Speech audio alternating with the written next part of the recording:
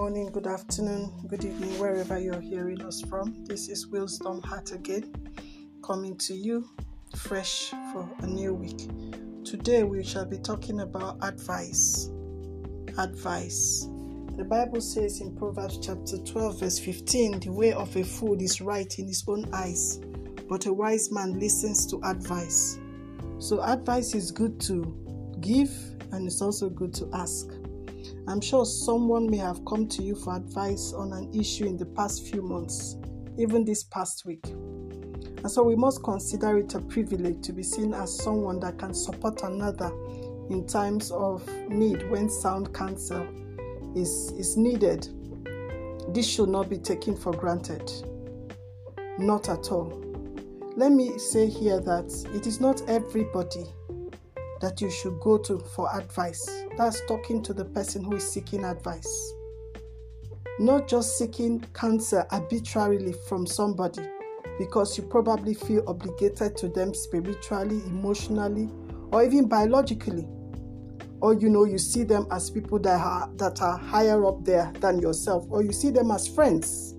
We have the case in the Bible of Rehoboth, who needed advice. And he had two sets of people to go to.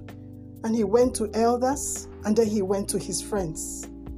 So, when you read that account, you would find out that he really did not need to go to the second party. He didn't need to go to his young friends. So for you who is seeking advice, I want you to know it isn't everybody. It isn't every random person that you should go to for advice. Not because the person is your next door neighbor or maybe a sister in church. It doesn't work that way. Again, for the person who is seeking advice, you also need to know that you too can go to the Lord for advice. The Bible talking to us in James tells us that we can come to God and seek wisdom and He would give it to us. Are you stuck in a situation? Have you even gone to God at all? Have you sought wisdom from God at all? Have you allowed God to speak to your heart over that situation? Sometimes you need to process issues. Sometimes you need to, as it were, allow the pressures that are in your head, the voices in your head, the voices that are around you to be silent so that you can hear God. But oftentimes for people who are seeking advice, they rush out to the very next person. Just the very random person in their office, in their church, in their neighborhood, forgetting that not everyone may be a prepared vessel that God will want to use for your life in that instance. So don't just go to any random person, and practice going to God to ask God for wisdom. God will also speak to your heart. God has what it takes to even lead you. But you must learn to go to God. Again, for those of us that are giving advice, I want us to realize that it is not every advice you should also give. If the Lord has not opened your mouth or sent you, leave that matter alone. It is not every issue that you have to give advice about or give advice on. If the Lord has not opened your mouth, if the Lord has not sent you to make a contribution in that issue, can you please leave that matter alone? And at most tell the person, I will be praying for you, and really pray that God's light will be shed on that matter. And then we want to look at issues around giving advice. Always it is a privilege to be a voice for God in someone's life. It means you're important to that person, and so we don't toy with that privilege.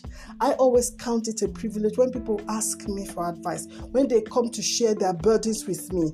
It means that I'm important to that person, and I don't want to joke with it. Again, you must remember that as a human, we never have the complete picture of a person's situation and the person's context. Only God does. So in giving your advice to someone, remember that you don't have the complete picture. There are always other aspects to that situation that is not open to you. Keep this at the back of your mind when you want to give advice. Again, don't give advice out of emotions such as pity. You are carried away with pity for this person, for this situation. You feel you must give, some advice. Or you are carried away with empathy to say, oh, if I was in that person's shoes, how would I have felt? Let me even contribute by giving an advice. You don't give advice out of emotions. Don't be carried away with emotions when you are giving advice. And then I want you to note that every piece of advice we give can be life-changing. It can be destiny truncating. It can also be destiny unraveling. Look at 1 Kings chapter 12, where the young men came advised Rehoboam to tell the people of Israel that my father laid on you a heavy yoke, but I will make it even heavier. My father scourged you with whip, I will scourge you with scorpions. This was the breakup. This was the build-up that led to the breakup of Israel into two kingdoms. Foolish advice. Not every piece of advice would lead you into your destiny as God has ordained it. And so you that is giving advice, be careful. These young men were advising Rehoboam carelessly. So go and tell them. Go and tell them you will deal with them. You even deal with them more than your father did. And he foolishly. And that led to the breakup of Israel, even though God had said it was going to happen. But did it have to happen in Rehoboam's time? So you that is given advice, have you weighed the responsibility that is hidden therein? Do you know how weighty it is? The advice you are giving? Do you know that it can spiral into destiny-changing events? Let's be careful when we give advice. Again, never be under pressure to respond to a person's demand for advice immediately. Never be under pressure. People come to you for advice, they want it quick. It doesn't work that way. So never allow yourself to be put under pressure to respond to a situation. Again, it is important to know that not every size fits. What worked for one person may not work for another in a similar situation or in a comparative situation. It may not work. So don't think that because you advise A like this and it worked out like that and B has come and appears similar, you want to give the same advice. Not one shoe fits all when it comes to giving advice. Again, it's important to ask insightful questions. Seek clarification, negotiate full transparency and disclosure concerning the context and circumstance of the person. Oftentimes people come to us for advice. You must ask insightful questions. Don't be afraid to ask deep questions. Seek clarifications in the story they are telling you. Negotiate full transparency and disclosure. Have they told you as much as you need to know to give that advice that you are in a hurry to give? It is only when you have that sort of picture that you can begin to process the information. You will need to take necessary time to even process what they are telling you. So someone has come to you for advice, take time to process the information. You will need to go to the scriptures for insight on that issue. Ask the Holy Spirit for help and illumination. Genuinely spend time to pray and seek godly perspective and direction before opening your mouth to give an advice.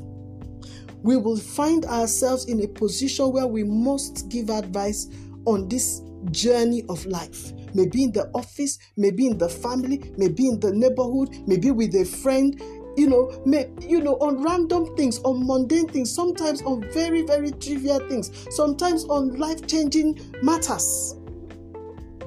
God has called us to live in relationships where we will need to give advice and receive advice. But the caution there is giving advice can be leading somebody into the right path, or it could be truncating somebody's destiny. And so we must take that responsibility very seriously. And for you that are seeking advice, have you learned to even hear from God for your own life? Have you learned to bend to the Holy Spirit to speak into your life? Maybe that matter doesn't even need an outside, counsel. Maybe the answer is within you, is between you and the Holy Spirit. But you don't want to spend the time with God. You want to outsource your problem. Today I want to encourage you. Seek advice from godly counsel, and please, by every means, seek out counsel from the Holy Spirit. And I pray the Lord will bless you as you do this. Until I come your way again, this is Tucker Joyce. And as I always say, keep on keeping on. Share with your friends and family. And may the Lord bless you and keep you, cause his face to shine upon you and show you great mercy in the name of our Lord Jesus Christ. Amen. Till I come your way again, you are blessed. Bye.